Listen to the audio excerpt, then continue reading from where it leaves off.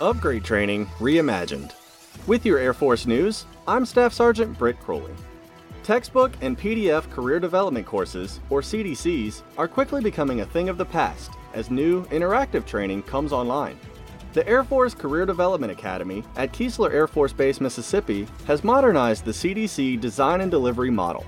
The new process will be housed on the MyLearning website. It includes the use of online, interactive, student-centric instruction with a focus on performance-based assessments and realistic scenarios. The modernization effort is centered on rapid curriculum development, with the ability to apply training updates quickly.